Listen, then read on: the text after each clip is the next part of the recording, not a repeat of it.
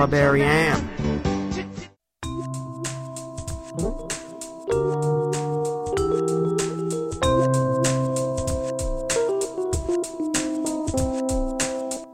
Welcome to Shroom for Two, the Plants vs. Zombies Heroes podcast coming out of a 2-week holiday food coma. I'm Mike. And I'm Taylor. How was your food coma, Mike? Mine was pretty good. Went really well. I made some dope turkey chili and brought it to a potluck full of middle-aged lesbians and had a fun time. Sounds really good. My brother and I fried some turkey legs and made a bunch of other varyingly Thanksgiving-y stuff, and it tasted pretty good. But maybe the best thing to happen during the Thanksgiving weekend was a little bit of data mining that came out, thanks to the super sleuths on the PvZ Heroes Reddit community. And thank you to whichever hardworking data miner found that sweet, sweet vein of card changes coming out. I think it was P-Lover. Yeah, there's a bunch of stuff to talk about here, so I think we should dive right in. The first big batch of changes being the berries. Pretty much all of the pieces of the big berry deck got changed. That would be Sergeant Strongberry is going from a 4-4 to a 4-3. Strawberryan is going from a 3-3 to a 3-2. And Shelf Mushroom is going from a 2-3 to a 2-2. What do you think about these, Mike? Well, I think it is interesting that both of the big berry cards from set 4 got targeted by this, because I remember back in the set 3 days after High Voltage Current came out, when berry decks were just starting to take off, where you could do like Imitator, Sergeant Strongberry shenanigans, and it was still a very threatening deck. So I don't think that, Shelf Mushroom is awesome, but you'll be able to find another 2-drop to put in there, and you'd probably even still just play this one. Yeah, maybe. And I have found myself trimming out Strawberryan in some of my decks because I'm too afraid of Garg throwing Garg and having that blow up in my face horribly. And often when I'm building a berry deck and I'm at like 42 cards, the first thing I'll look to take out is any 3-drop that I'm running 4 of. So like Strawberryan is not something that I put a lot of stock in when I construct a deck. But Sergeant Strongberry going back to a 4-3, I think that'll be big. I think it's interesting to hear your thoughts on Strawberryan. In my personal opinion, Strawberryan is one of the most important pieces of that deck. You know, like the fact that it deals 1 to its opponent and its neighbors whenever you play berry is like a big part of how the berry deck is able to get so much board control. And, getting the berry blast off of evolving over top of a berry is like, one of the main ways that you try to close the game. I think that this is going to be probably the most substantial of the 3 big berry nerfs. The fact that this is no longer a 3-mana 3-3 means that it's going to trade with just about everything. This is actually a pretty common theme through a lot of these nerfs, is that something going to 2 health means that it's a lot more vulnerable and a lot harder to play proactively. And that a proactive Strawberryan is one of the ways that the berry deck really tries to dominate the board in the mid-game. Here's why I'm not going to miss Strawberryan. Sour Grapes. Sour Grapes already gives you one of the best field clear setups in the game if you have a Sergeant Strongberry out, and being able to just hit everything for 3 or infinite if you have 2 of them out. Like, I think having that tool still available to me makes it easier to live life without a Strawberryan, or depend on High Voltage Current to conjure one. I'm going to have to disagree with you there. I think that Strawberryan getting the Berry Blast is a very essential part of the equation. Like we've been saying for the entire lifetime of the show, the way that aggro decks close out the game is with burn spells that go to the dome. And 4x Berry Blast is a big difference compared to 8x Berry Blast. And you're a lot closer to 8x Berry Blast if you're playing 4 Strawberryans. And the fact that that part of Strawberryan is not what got nerfed by this. The Strawberryan is just going to stick around less to keep you alive longer or to clear the board longer, which is going to put a lot more pressure on your burn spells to go at creatures rather than to the face. And so I think that this is a big deal. Yeah, I guess we'll have to wait and find out. And also, I'm sure we'll see fewer berry decks on the ladder, because once all of these cards get refunded to full disenchant value, then I'm sure a lot of people will be like, oh man, I'm so glad I don't have to play these cancer decks anymore, and just bust up all their Strongberries and Strawberryans and go and play something else for a while. That's certainly possible. On the heels of that, let's go into the next big set of changes. Those are targeted at everybody's favorite Briar Rose.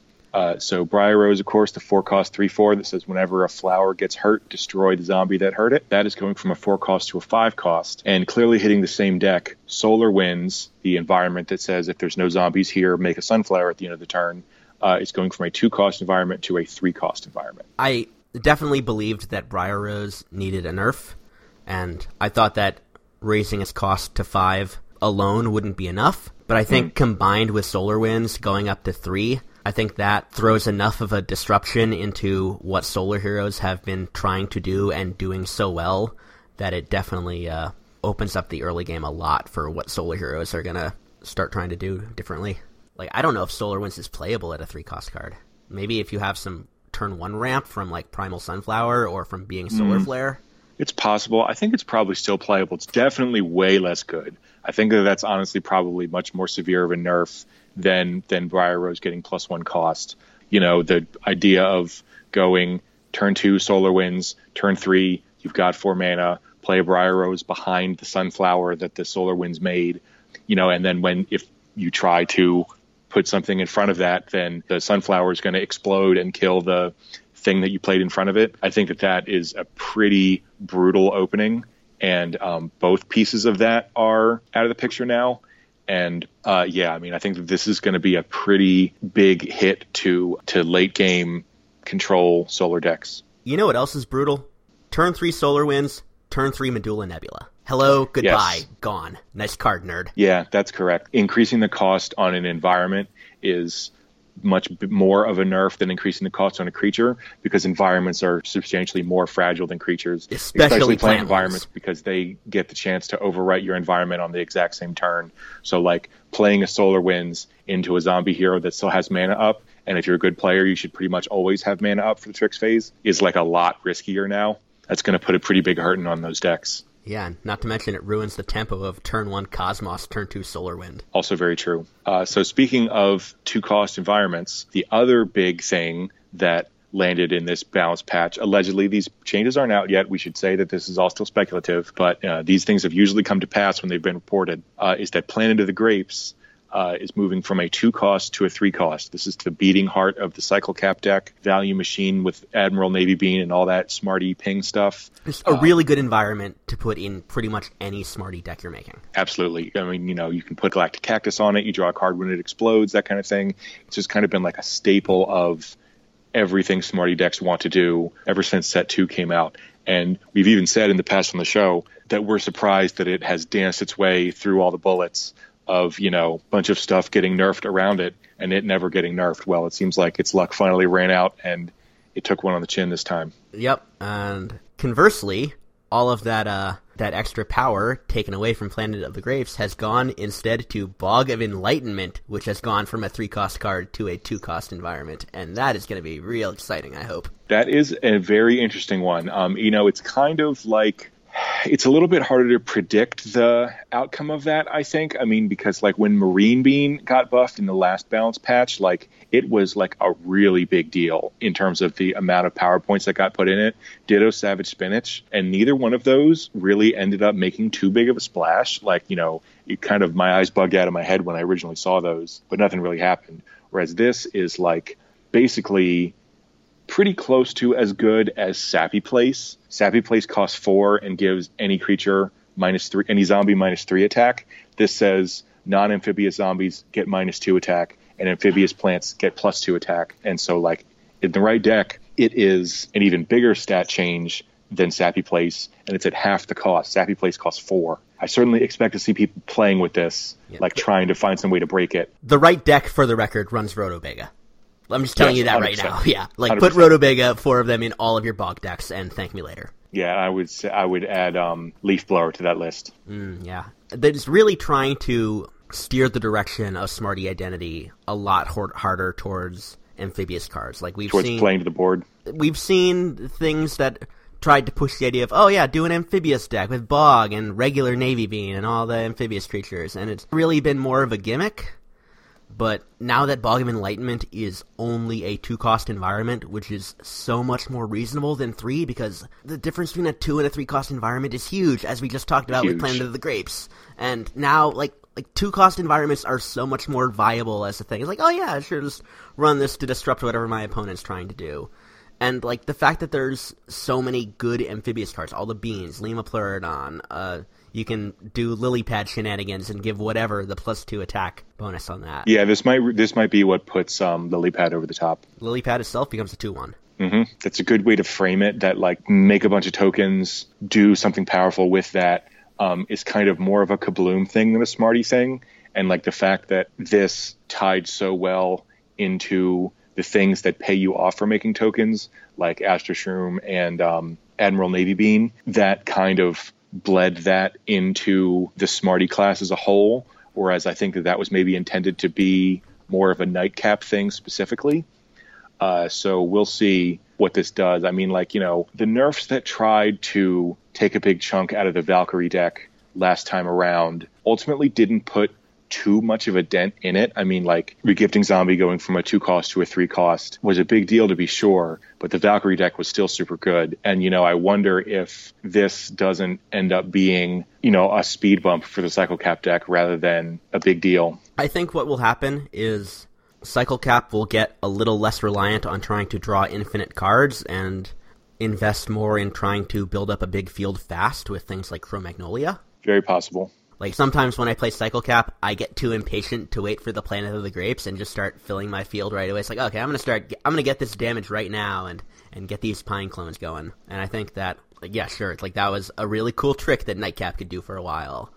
And, maybe even, I don't know, maybe we stop seeing Astro Shrooms so much. Or maybe we see, like, a Mushroom Grotto version that really goes full token. It does take a pretty substantial bite out of Astro Shroom. Astro Shroom was certainly the other card in that deck that seemed most likely to be nerfed. I don't know. Astro Shroom being, relatively uninteractive is still pretty powerful. Yeah, I'm going to walk that back. Astro Shroom's not going anywhere. I was wrong. Yeah.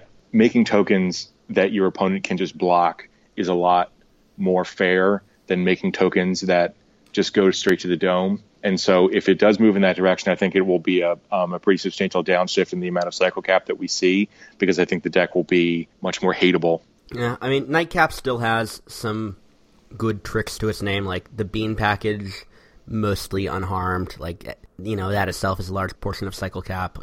All the bounce stuff is still there. I think Nightcap will evolve some, and I'm looking forward to seeing a little more deck diversity when Nightcap comes out, because nowadays, when you run into Nightcap on ladder, it is just that one Cycle Cap deck. I think I would agree with that. But yeah, I mean, ultimately, we're going to see what we see there. All right, next, going to the zombie side, got some pretty big nerfs there too. I think the one that everybody was waiting for, certainly you with your many copies of them, is Valkyrie, going from a 3-cost to a 4-cost. How many Valkyries do you own, Mike? I own 6 of them.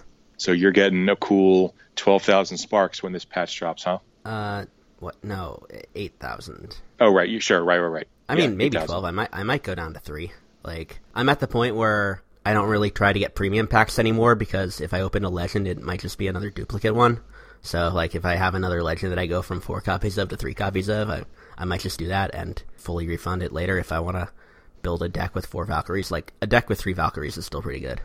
And I think a Valkyrie that costs 4 is still a reasonable finisher to throw into all kinds of crazy decks, but it won't kill you as fast anymore, which is good news. Yeah, it's very true. All the things that the Valkyrie deck does that were unfair are still going to be just as unfair. Trying to abuse token making, trying to abuse Medulla Nebula, different things like that. I think that this probably will put a hit on it, though. Like I said in the previous thing, they really kind of hit every piece of the Valkyrie deck without hitting the Valkyrie itself, presumably because it was one of the chase legendaries from the set. But nope, they decided that it needed to take one this time too. So we'll see how that goes. Yeah, contrary to the last balance change, this one was definitely focused around taking down big-time plant archetypes, but the small handful of zombie nerfs they put in here are big ones, because the other card that is notoriously getting a power hit is Barrel of Barrels, which we have decried on the show many times, but it's going from a 1-cost card to a 2-cost. It is the zombie barrel trick that will give a zombie deadly and then conjure you a barrel card, and that of course is huge value for 1 cost, and the fact that it also conjures is great for Dr. Spacetime and conjure decks and all of that.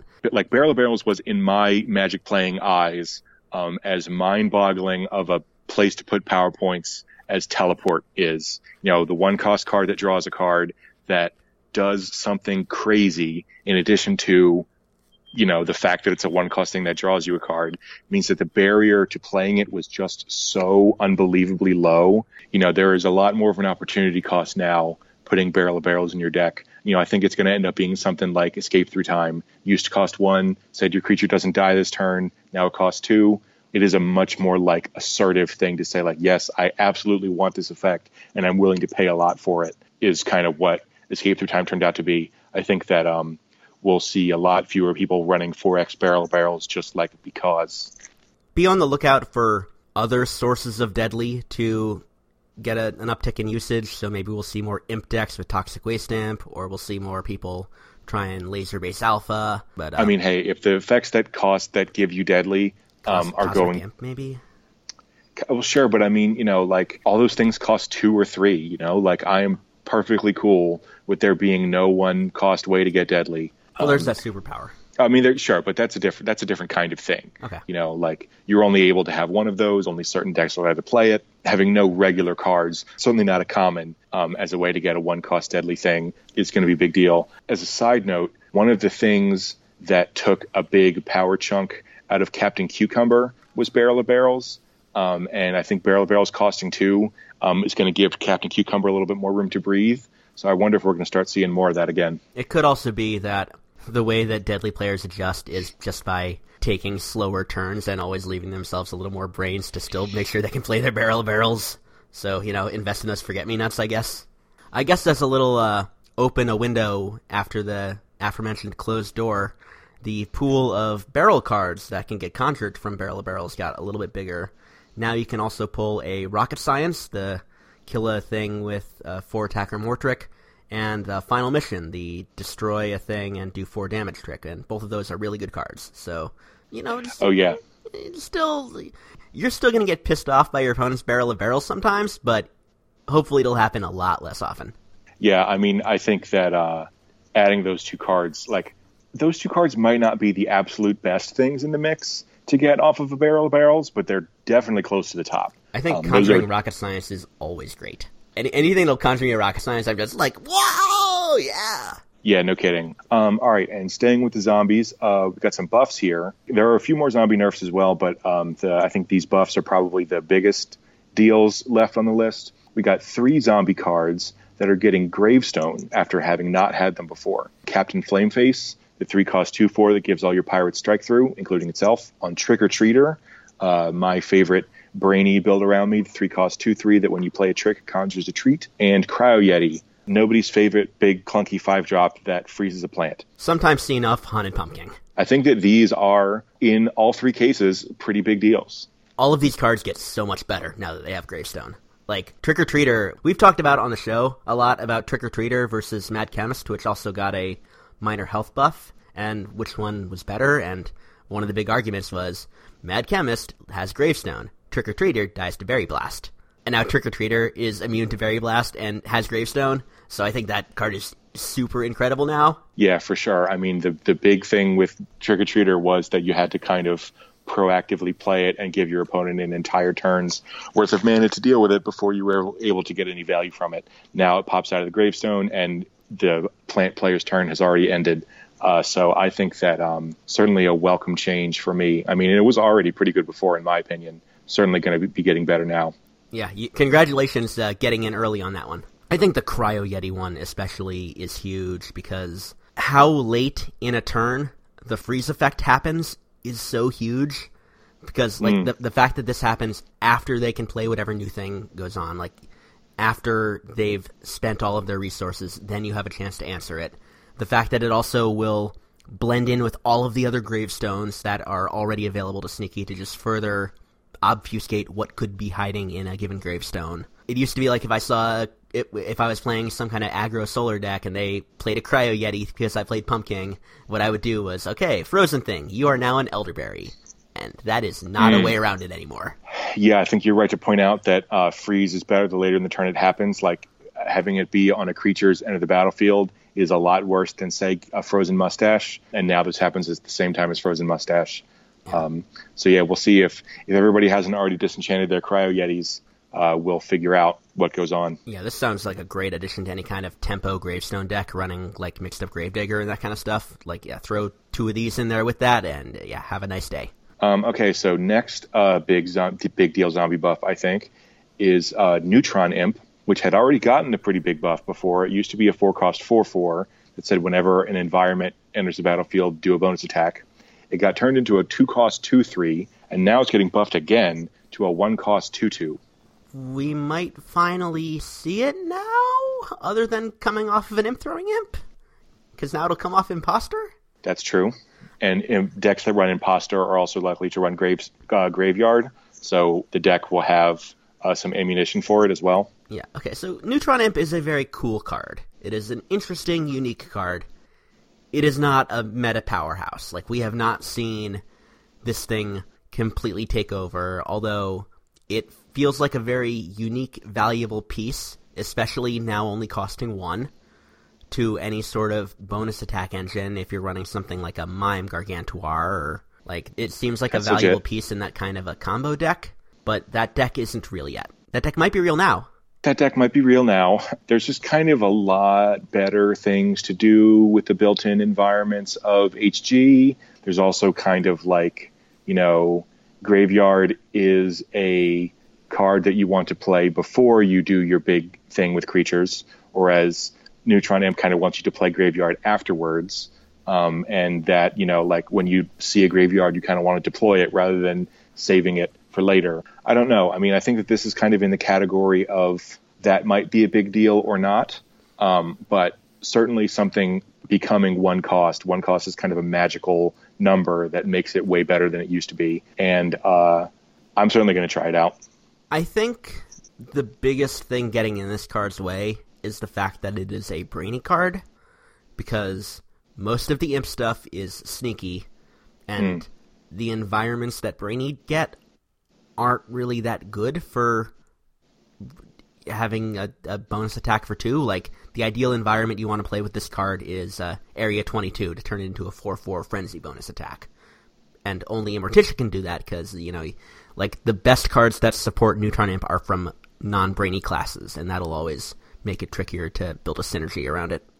Non-brainy, non-sneaky classes, too. Right, yeah. Yeah, I mean, I think that all that's correct. We'll have to find out. All right, and then last on the list of the really big changes, I think, is Disconaut, thing that got nerfed last time from a 1-cost 2/2 to a 1-cost 2/1, has had its ability changed as well. It used to say zombies with 3 or less attack get bullseye, and now it says zombies with 2 or less attack get bullseye. And there is a big, big change based on that. That is the fact that it no longer gives Flamenco Zombie and Binary Stars bullseye. Now you can no longer go Disconaut into Flamenco Zombie and deal them bullseye damage. I think this was a very good call by the balancing team, because dance decks have kind of gone under the radar of being sneaky, super aggressive good, and a lot in part because of Disconaut allowing you to cheese out a lethal with 7 block meter slivers with your Flamenco Zombie. Disconaut is, once again, a very unique card and a huge power point, and nothing's like it, and there's all kinds of, not even just those 2 3-cost cards, even things like Line Dancing Zombie or Space Cowboy, or all kinds of really good 3-attack cards that we see in decks running Disconaut, and this will drastically shape up what dance decks look like, I think. 100% agreed. And really that was one of the most unfair things to do in the game. I mean, like, it was fun because I like to do it a lot, and so I got to win a bunch of games by dealing them 8 bullseye damage to the face in a pretty uninteractive way. But, like, that is not fun to have done to you. That is just like Mondo feel-bads. One of the things that makes people say that card games are bad is when, like, something that you had basically no way to stop happens and it causes you to immediately die. This more or less fit that bill. Of course, you could kill their creatures, but dancers were also really cheap, and so you could sandbag some. You could sandbag that superpower that makes 2 1/1s, and then go, that thing, Disconaut, Flamenco Zombie, you're dead. That wasn't that hard to do. And so I think that this is a welcome change. Yeah, and if you do want to still bullseye a machine gun down somebody with a Dancer deck, you can still play Headhunter, which is still great. Very true. And the fact that enabler, the enabler costs 5 rather than the enabler costing 1, I think is a big gain. And rounding out the cards that we see a lot of on ladder, Fireweed got reeled in from being a 2-cost 3/3 to a 2-cost 3/2. That will spawn you the Hot Lava environment, so that became a lot more fragile. And Interdimensional Zombie, which went from being a 1-cost 1/3 to a 2/2, which will make it a lot harder for it to survive on turn 1, so a bit of a tempo hit there. Yeah, I think these are both reasonable changes. I mean, I think that Fireweed was kind of already a 3/2 in most cases, because unless you played on the heights, it was going to take 1 damage from the hot lava that it made. And so this was really just saying we don't want there to be an alternate mode of Fireweed, of making it a 2-cost 3/3, which is fair. Not a very big deal, but I think it's fair. Yeah, that is definitely one of the cards that is stuck out as like a very obvious early game PowerPoint. Like, it's the kind of thing Fry 'em Up will evangelize and run in every Kabloom deck. And a small tweaking of that is still good. And like, this card still does a lot of valuable things for a deck. Like, if you don't want to actually run environments but want to have a way to deal with your opponent's environments, this card is still really good for that. It will still kill a Dronebot Engineer on turn 2. If you're trying to do like a Spadao thing where you're trying to do Fireweed and then follow that up with a Hibernating Berry, sometimes you'll run into the irritating thing of your Fireweed being a 3/1 and not being able to play the Berry on turn 3. And now that won't happen anymore. Yes. But that's kind of edge casey. But that is the kind of deck you still want to run Fireweed in. Yeah, that's legit. Interdimensional Zombie, I think, is also a good idea. The fact that it was a 3 health thing meant that it survived most turn 1 plays. Like, so this thing says, whenever you play a science card, turn me into a random 3-drop.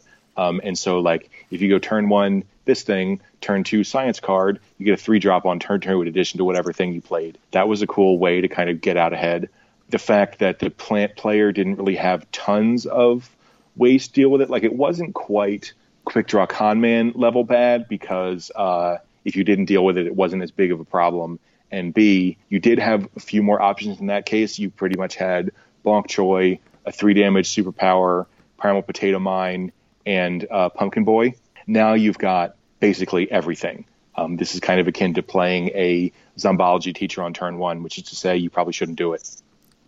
Right, yeah, definitely. This will become a lot more of a hold in your hand and then play it together with some other cheap science card thing instead of a turn 1 this, turn 2 that. The last one we're going to spotlight here is Frankentar, the 5/5 Garg event card that will gain 1 attack and 1 health every time one of your other zombies dies, and it will now be a 5 attack, 7 health Garg to put it in line with Mime Garg and Supernova.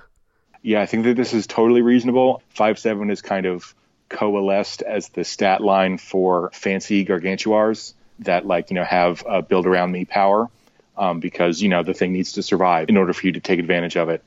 And I think that this is a very welcome change. One of the difficult things about Frankentar was that you needed to basically have all the weenies in play already and then play the Garg, because the Garg was fragile enough that it might die if you tried to set it up beforehand. Now you can set it up beforehand, play it in lane 4, it doesn't die, and then the next turn, the stuff in lanes 1 through 3 attack and get killed and so on. That, I think, will make this a lot more reliable. Probably won't, set anybody's hair on fire.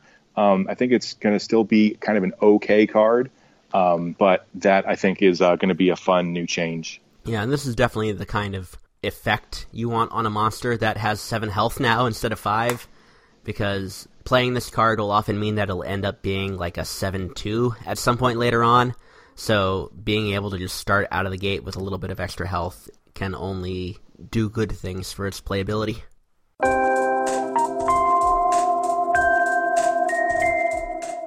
Okay, and for our next segment, we're going to not do Card of the Week because this Card of the Week is not very good. And it's getting changed. We didn't mention that in the previous segment, but Overstuffed Zombie is getting a stat change that'll maybe make it a little bit better.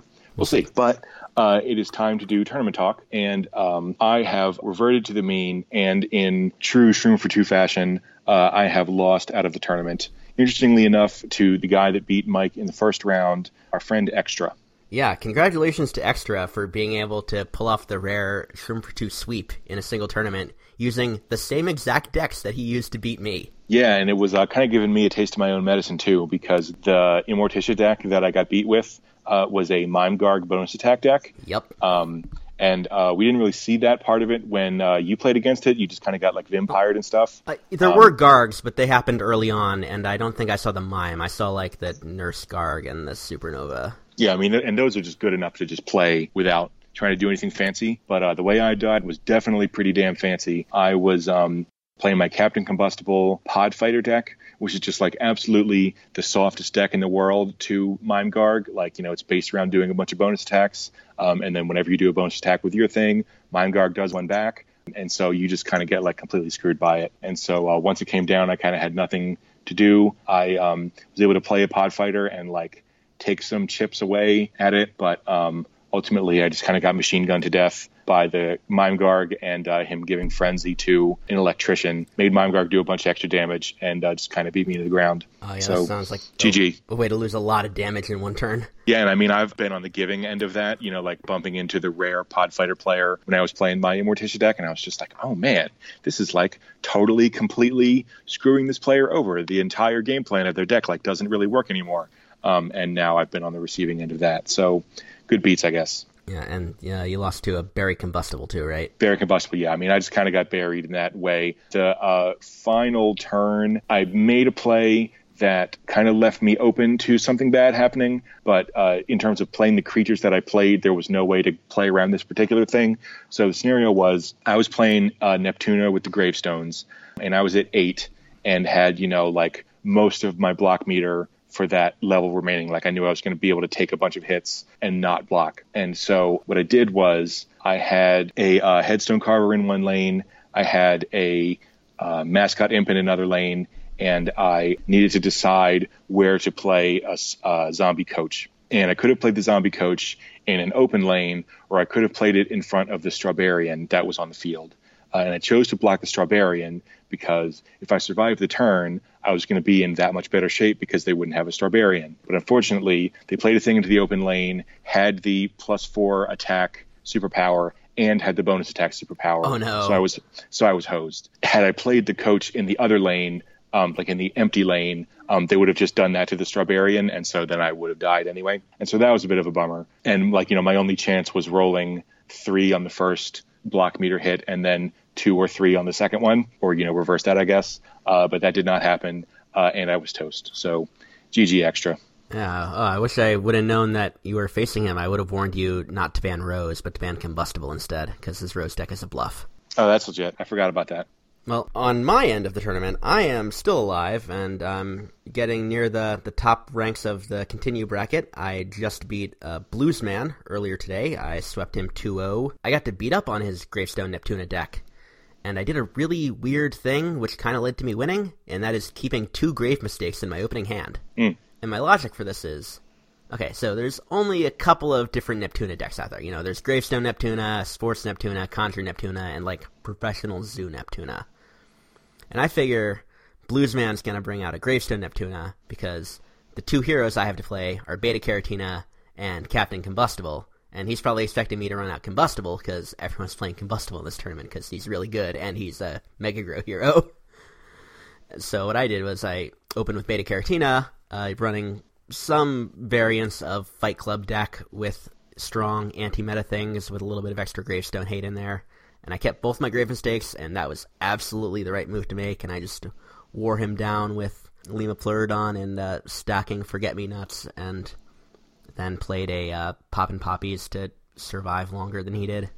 Do you know what you bounced with the Grave Mistakes? I'm pretty sure the first one was a Line Dancing Zombie, and I'm pretty sure the second one was, I forget. It was either a Pogo Bouncer or it was that same Line Dancing Zombie. Well, still 3 and at least 3 in terms of cost is like a giant deal, because like when you bounce the Gravestone, they still have to pay for it. Like the mana is drained from their pool on their end, but the plant player doesn't see it until the Gravestone is revealed. And like the cost still gets deducted even if the Gravestone isn't actually out to flip. Grave Mistaking something big is like absolutely brutal. Yeah, and then if they want to get any kind of value out of that card, they have to devote another full turn to playing it, while I just continue to fill my board up with stuff. And then I managed to stave off a weed spray by playing a second Forget-Me-Not. That made me feel real cool. And then later I made him spend 5 mana on a weed spray, and I still had stuff on the field. Nice. And the other game was I was playing Trickster Valkyrie Brainstorm, and I did horrible Trickster Valkyrie Brainstorms to that poor Rose. I felt really smart for banning Spadao instead of banning Rose, because I was really afraid of getting strong buried. Yep. Yeah, that's legit. I figured it was easier to construct a deck that could counter the kind of Healy control Rose deck than it was to try and deal with Bury Spadao. And I was right. Yay, Trickster. Yeah, that's very legit. I think in the aftermath of getting swept by Extra, it made me wonder if my bans should have been more berry focused, like throughout the whole thing. My first round opponent had both Spadao and Solar Flare, and they were playing berries in their Solar Flare deck as well. But I believe Extra's decks were Rose, Combustible, and Grass Knuckles, right? And I think I probably would have fared better against the Green Shadow. Or against the Grass Knuckles. Gravebuster definitely would have been a problem. I was playing Sumo Zombie and Pogo Bouncer and Mixed Up Gravedigger and all that same business. Avoiding a single hate card versus avoiding an entire package full of very good cards probably would have been an easier time for me. I feel pretty good about my zombie hero stuff so far, because if you're running Professor Brainstorm and Infinity, the good thing about that is they can only ban either Professor Brainstorm or Infinity. Yeah, so you get to Valkyrie them no matter what you pick. Yeah, although the Valkyrie Infinity has not had a lot of success for me in the tournament yet so far, but Valk Brainstorm did the job. And on the plant side, I just realized that on the hero list spreadsheet, there's also a pie chart breaking down the different hero selections, and I am the only person running Beta Caratina. That's funny. And I feel like every time I win Beta Caratina, I feel like a big brain genius. Have neither of us gotten to play the fancy Rose deck that we picked? No, I have not. I've had Rose banned literally every round. And yeah, so I'm worried that the changes will happen before we can talk about the Rose deck. Yeah, that's true. I guess maybe we've bumped Barry Spadao another time, given that we haven't talked about it this time. Yeah, if Barry Spadao doesn't come out next week, it is officially Vaporware and Vaporwave. I think we'll get to it. Like, people send us decks, and the decks are good, and I want to talk about them. Yeah, like, the data's ready to go. We haven't had the time yet. Yeah, so, hopefully sometime soon you guys will be hearing about that. Yeah, and hopefully sometime soon we'll be hearing from you by writing into us at shroomfor2podcast@gmail.com. For sure, and you can check out Mike's tournament highlights on the Shroom for 2 YouTube channel, which is also Shroom for 2 podcast. Yep, go and check those out, and you can come and hang out with us in the Shroom for 2 Discord chat channel on the PVZ Heroes Discord server. That's true, and if you feel like giving us money, you can also give us money at the Shroom for 2 Cash app, which is in the show notes. We're $Shroom for 2, and if you want to put some money in the tip jar, that would be greatly appreciated. Indeed. All that and more next time on Shroom for 2, and until then, I'm Mike. And I'm Taylor. Have a great week, everybody. Are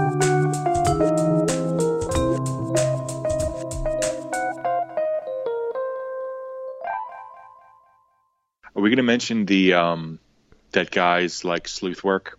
Oh, about the layoffs and stuff? I was thinking about like alluding to it in a very kind of joking manner about like, oh, no art department, no problem.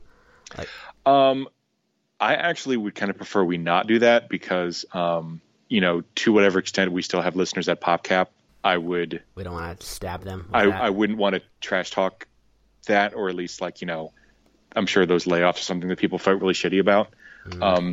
But in terms of I think that subject is a big enough deal that I would want to devote an entire segment to it, and all these changes would really kind of suck the oxygen out of it.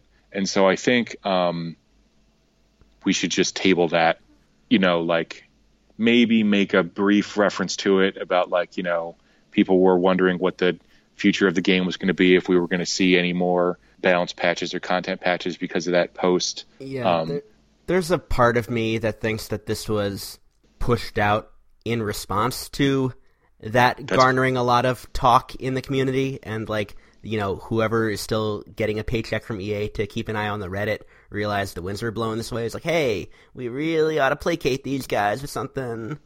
That's plausible. Certainly, this was the biggest thing like that we've ever seen. But I mean, people have been bitching about this game being dead for like fucking ever. You know what I mean? Basically, for as long as the lifetime of the show. That's a level of speculation that I don't think I'm comfortable making. You know, just because it kind of imputes some motivation onto people that we can't really read the minds of. It's certainly a plausible explanation, though. Yeah, I don't know, I guess this kind of encroaches a bit philosophically on like what is and isn't fair game for podcast discussion, because like this is a climate where things don't need to be true to be news. Yeah. And whether we want to accept that is how the world is, or continue to, you know, defend truth as a thing, but like gossip is also kind of fair ground for podcast discussion. Gossip is certainly fair ground for podcast discussion, but I don't know. I don't feel comfortable reporting on gossip based on the people whose creative work we're critiquing.